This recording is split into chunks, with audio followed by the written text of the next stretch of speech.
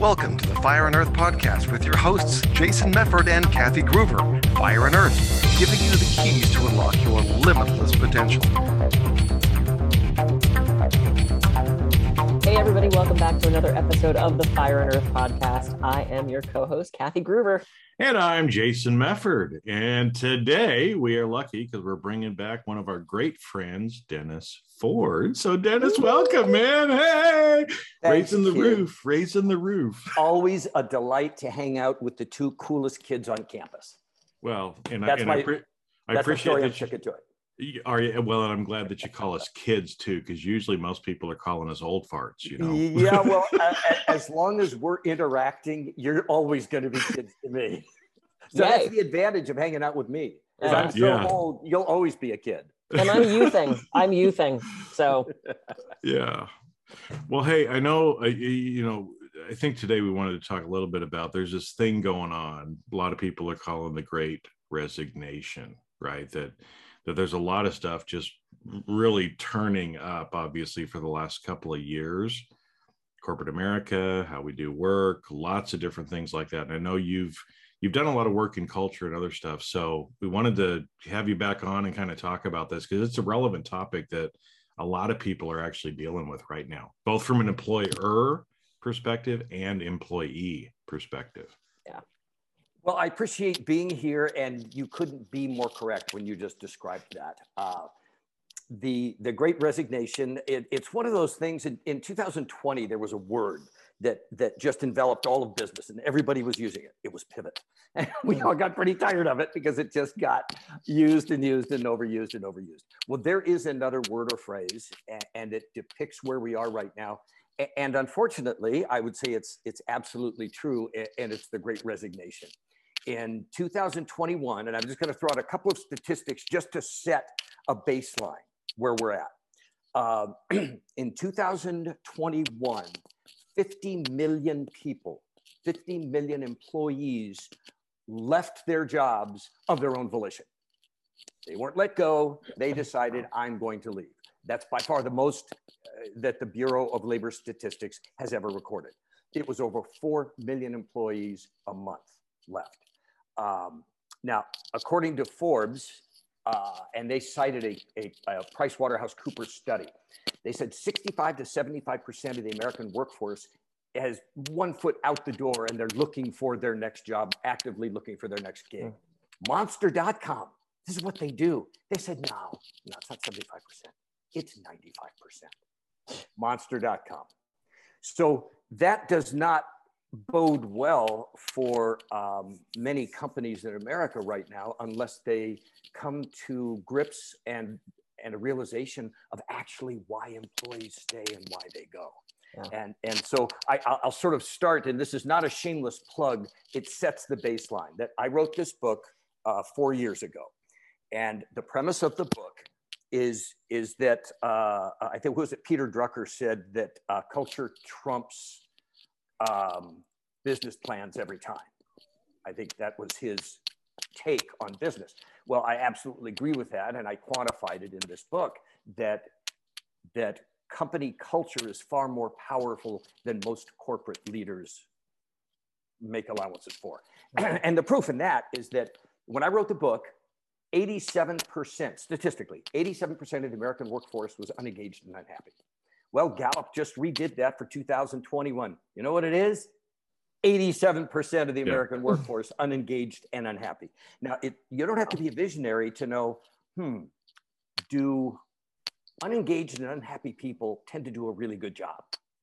One of the things I laugh about, it's in my book, and I speak on it, is that nothing that I advocate an 8th grader does not know. If you ask a 13-year-old, let me ask you, do you think that somebody who's appreciated and trusted, I don't know, respected, do you think they do a better job? 13-year-old, well, duh. Now, smartest people in the room, Wharton MBAs, Stanford MBAs, Harvard MBAs, heads of companies, C-suite leadership, and I've sat in hundreds of meetings with them. They don't know that. Either they never knew that or they have forgotten it, because if they knew it, 87% of the American workforce would not be unhappy and unengaged. Well, and what's so stunning about that, first of all, I don't do math, but numbers don't lie. So if 87% is the consistent number, that's the number. I mean, that's the reality of the situation. And it's fascinating to me because I think, we had this shift from, when my dad was in the workforce where it was, you got your job and you stayed there forever and you got your pension and you got your watch when you retired and that was your life. And now I think work has become so transactional, like they've taken the human out of it. Now companies are going that other direction. And I love that we're going to talk about culture and the Great Resignation and how to keep people happy and engaged, because if they're not, your business is going to fail. And I'm starting to do a lot of corporate coaching and corporate consulting, and I'm seeing this across the board of every industry. How do we keep our people happy? How do we keep them engaged? How do we keep them from just up and leaving? Because the cost of that turnover, excuse me, the cost of that turnover is huge to onboard someone new, to replace that, to do. So, we need to see some changes. And I think if nothing, I think some good came out of COVID. And if nothing else, I think this was a time for people to sit in that stillness and make different choices. So, and I'm glad to see this is happening and that we can have this conversation.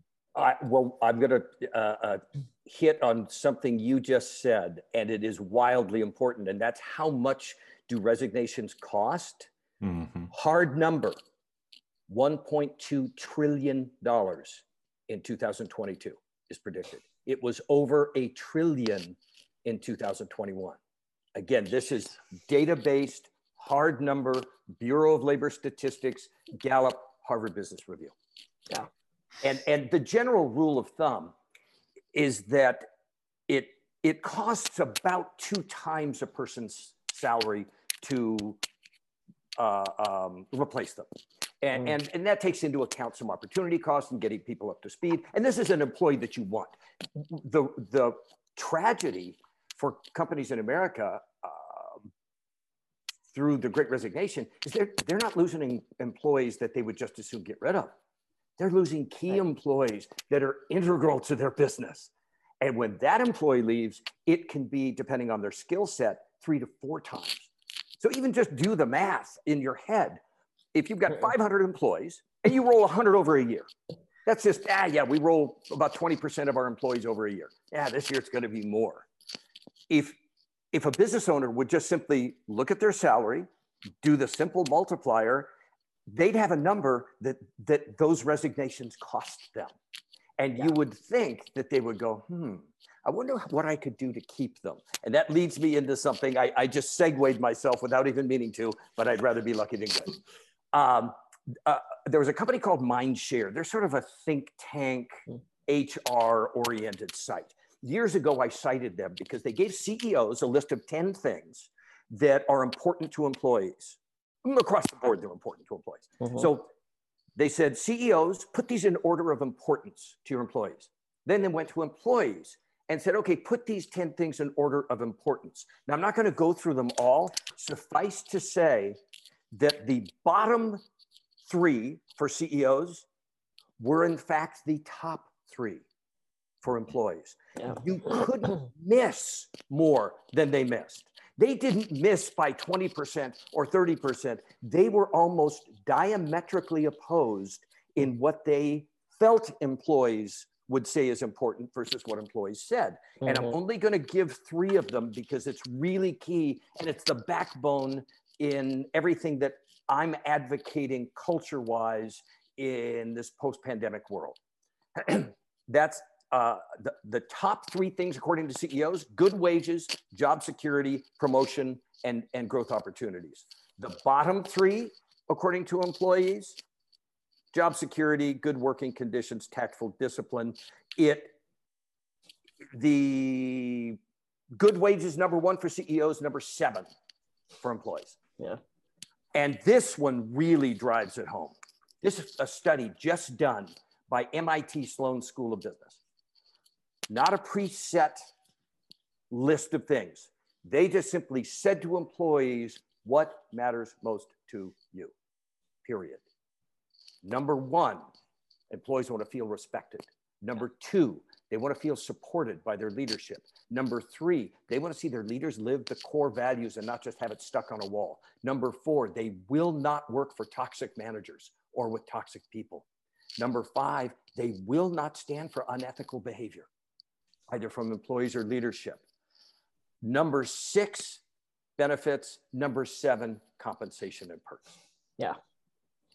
And yet, corporate leadership in America still fights this concept about how important culture is versus the old traditional, this is what we pay, here's a perk, here's a bonus, here's, Right. this stuff. And what I'm finding, Kathy, and you and I talked about this the other day, is I think the Great Resignation is finally getting the attention of corporate leadership to where they're going, okay, what we're doing isn't working. Mm-hmm. And not only are we losing people, we're losing people faster than we've ever lost people. Yeah. And it's costing us a fortune, and worse, we can't find people to replace them. What are we going to do about this? Dennis, do you think, as I'm hearing you talk about this, what do you think the disconnect is? Do you think it's because often the CEOs are of a different generation where money did solve the problem, where they got into that field because they wanted good wages, and now we have this up and coming generations of people who are like, screw the money, I want to be having fun, and I want to be respected, and I want to be treated better? Do you think it's a generational thing, or what is the disconnect between what the CEOs think people want and what people actually want? That's a great question. And I would say that what I advocate is that human nature is human nature. And that a boomer is going to respond the same to being appreciated, respected, trusted as a Gen Z. Now, are the generations different? Yeah.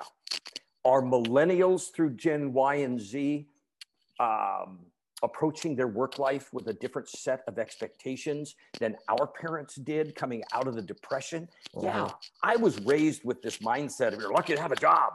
You're lucky if somebody writes you a paycheck. It had nothing to do with your skills or your talents. It was this sort of overriding mindset that everybody who had a good job was lucky to have a good job.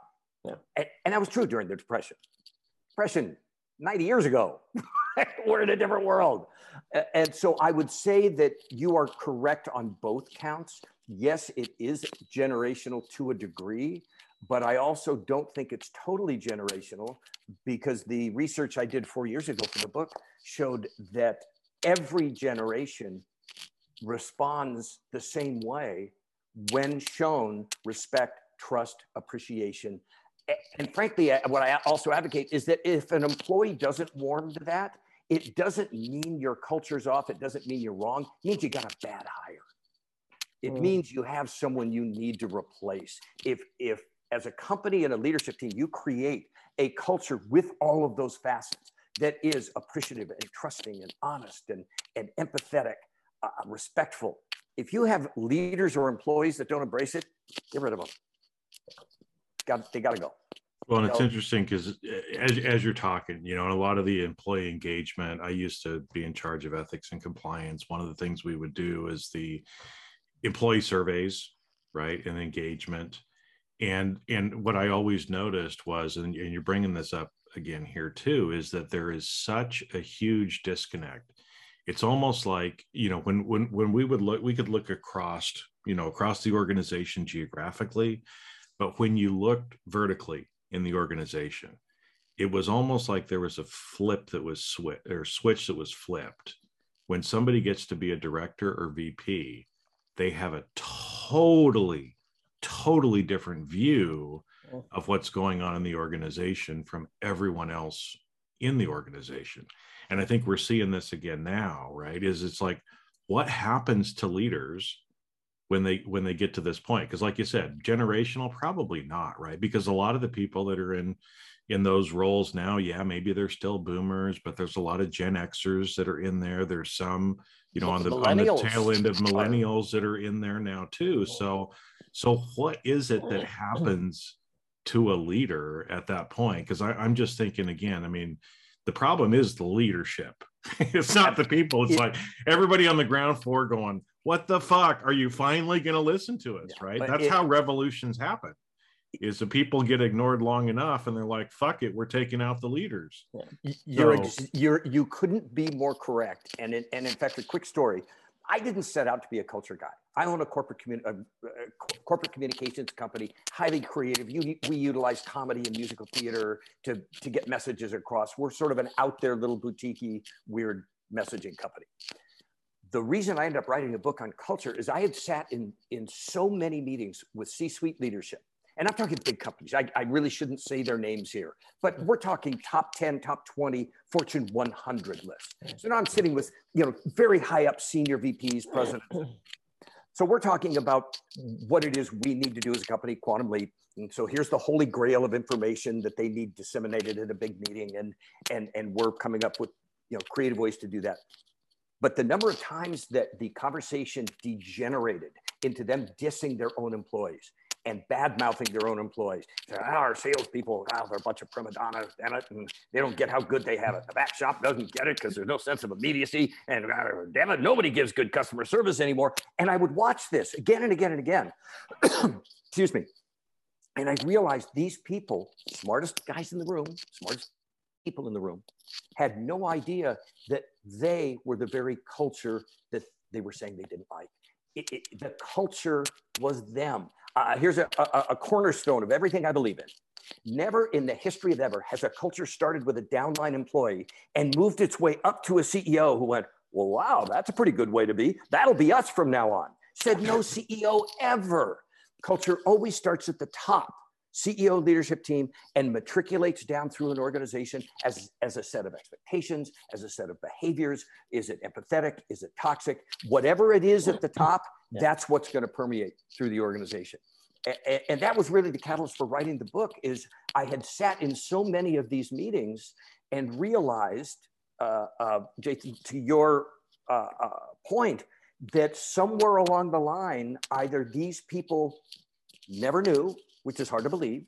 Yeah, they were low-level employees at some point. They knew. Or had forgotten how much an empathetic, trusting, respectful environment nurtured them. One of the premises of the book, and it doesn't have to do so much with the Great Resignation, but I still advocate it because it's true, is that here's a universal truth. Every employee in every company, notice I'm using the word every employee in every company every day comes to work and they have the same choice. Every industry, they all have the same choice. How much effort am I going to put in today? Am I going to do everything I'm capable of? We'll call it above and beyond. Or will I do just enough to slide under the radar, not get noticed, not get fired? And what's the difference between these two things? Quantifiably, it's 50 to 70%. The productivity. Productivity. The difference in productivity. Output. Yeah. And I'll also advocate this. No company has an oversight or measurement platform to actually monitor what an employee is capable of. It can monitor output, but what we're capable of, that's in here. It's my choice. Do I go above and beyond, or do I do the least amount I can do? Now, I don't want to back us up on time, but can I tell you a quick story that's the backbone of the book, and it's the backbone of everything I believe. The book was originally going to be called Everything I Needed to Know About Business I Learned Waiting Tables. So I'm working at this incredible restaurant. It was called Nantucket Lobster Trap. Putting myself through college, greatest gig ever. So this one night, we were packed as always. I noticed that on my station of 4 tables, checks are down on all 4 tables. If you've been a server, could that be trouble? Checks are down, they're paid, now they're just sitting. So I'm thinking, okay, the hostess will watch my back. She won't seat everybody at the same time. I go into the kitchen to do something, come back out. Sure enough, I've got 4 brand new tables. Now I'm a pretty good waiter, but I can't violate the laws of physics and be in 4 places at the same time, which is where I need to be. So now it's a little bit of damage control. Grab the water pitcher, go to the first table. Hi folks, my name is Dennis. Welcome to Lobster Trap. I'll be your waiter tonight. We got some specials tonight that I knock your socks off. We have a swordfish in from Block Island, and I go on with my spiel. So now I'm at the second table. Same thing. Hi folks, my name's Dennis. How you doing? And about halfway through my spiel, I hear this behind me. And I take a quick look. Sure enough, this guy at my third table. And he's not looking at me. He's just looking around because, damn it, somebody's going to pay attention to him. So I kind of chuckle. Get to the third table. Hi, folks. My name's Dennis. I'll be your waiter tonight. Sorry it took a minute to get here, but I'm here now. And I'm going to get you the specials. We're going to get your night rock and roll. We're going to have a great time. And other than the look of utter disdain they gave me, I got through the specials. So I get to the fourth table. But before I can say a word, the guy there says, hey, Dennis, how you doing? Looks like you're having quite a night. I laughed. He said, let me guess. You had your entire station set at the same time, didn't you? I went, yeah, I did. He goes, yeah, I thought so. Well, I'll tell you what, by the way, I'm David, this is Eileen. We're here for the long run. We're gonna have a nice night. So if you can have someone bring us a cocktail, maybe two, we're gonna just sit and chat. So you go and do whatever you need to do to get caught up. And when you have time, come back, tell us about the specials, and we'll start our night. Now, one table that night got my absolute above and beyond everything I could give them. Seriously, everything in my purview as a waiter, I gave them. Oversized shrimp and crab cocktails. I personally selected the cut of fish and handed it to the cook. Free dessert. I bought them an after dinner drink. Now, I'm just gonna spitball here. Who do you think got that above and beyond level of service? It was this guy, right? Yeah, thanks for playing. So clearly, David and Eileen got this level of service. Everything that I could give them. Now it begs the question, did we have a side deal? I mean, of course, there's going to be a tip. Was there a bonus? Was there some deal we made where I was going to make more on their table? No. Were they friends? Were they family? Did I have a reason to do that? So again, and the answer is no. So it begs the question, why did I choose? And this is so key. I chose to give that level of service to them. Yeah, understanding, respect, kindness, consideration, consciousness, because they could look at you and go, you look a little bit, you know, they were aware of their show, they were present to that. And I think there's so many leaders that aren't, and I hear this in employers that my friends have. It's like, yeah, they pay me shit, they don't respect me, they treat me like crap. Why would I show up and do a good job? And the postscript to the story, there was a table that night that got just enough that I would not get fired. I'm a really good waiter. They didn't get my best. Yeah. I'm certainly not going to get fired. I'm a waiter, but I'm not going to do anything gross. But they got nothing from me more than what was dictated in my job description. Lady. Well, and let's convert this to a business, a real life business thing, right? Because people are going to say, oh, Dennis, that's a great story. It's lovely, right? But I've heard this kind of discussion, I'm guessing you have too, right? Is it sounds like, again, most of the leaders don't have empathy. And so again, let's take this into a corporate environment where, let's say, Dennis, you're having some struggles right now. Maybe you're going through a divorce, you've got a sick child, maybe you've got an elderly parent, something is going on similar to having 4 tables seated at the same exact time, right? So maybe you're not able to show up at work right now for a couple of months the way you normally would and give the great service. Most of the leaders are over there like this guy, right? Like, Dennis, I don't give a shit that your parents are sick. I don't care. You've got a job to do. You get your ass to work 40 hours a week or we're going to fire you. Mm-hmm. Right? Most leaders are like the guy at the table clicking their fingers, right? It's the leaders that are like, Dennis, you know what, dude, I totally understand. I have an elderly parent too. I understand what you're going through. I realize that for this next little time. Now, we still got work that needs to be done, but we're a team, man. You know, I understand. I get it. Let's figure out a way that as a team, we can help and support you through these 2 or 3 months while you're dealing with this. How are you going to respond afterwards, right? That leader's got you for life because you have built that relationship with them.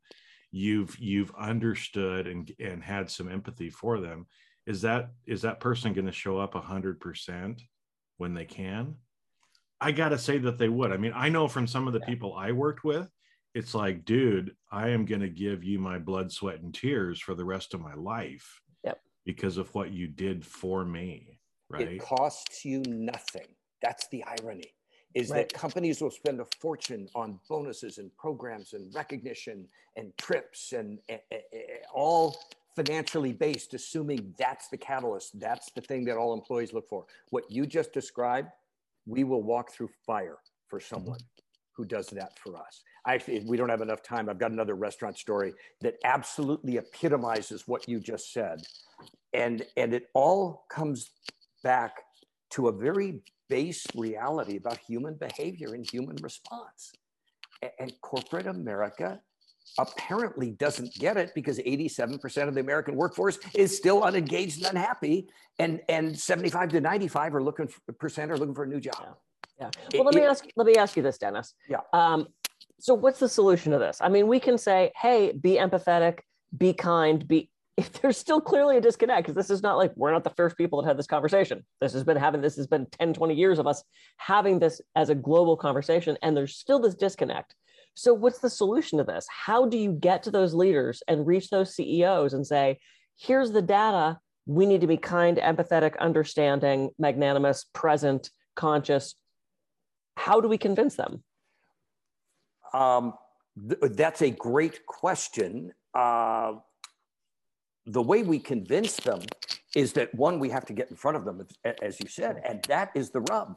Because if you ask most C-suite leadership teams, presidents and CEOs, how's your culture? Oh, culture's great. They're so disconnected from it. Now, as a culture consultant, what I live and die by is I need one person to at least embrace it in a C-suite team. I need someone to go, wait a minute, I think we maybe have a disconnect here. And the second part of it is knowing that it's not just a possibility. You can create an intentional culture. Most cultures in American business are happenstance. They just happen because they happen. And most are not very good. But a few companies over the years, Tony Hsieh at Zappos was one of them. He knew the value of culture and he wrote it down. He said, this is who we are. And this is how we're going to hire. And if you're not going to live by this, you're going to go. I'll give you money to go. He literally gave employees money to leave if it wasn't a good fit in the culture. That's extreme, but every time they had a job opening, they'd get 1,000 applicants.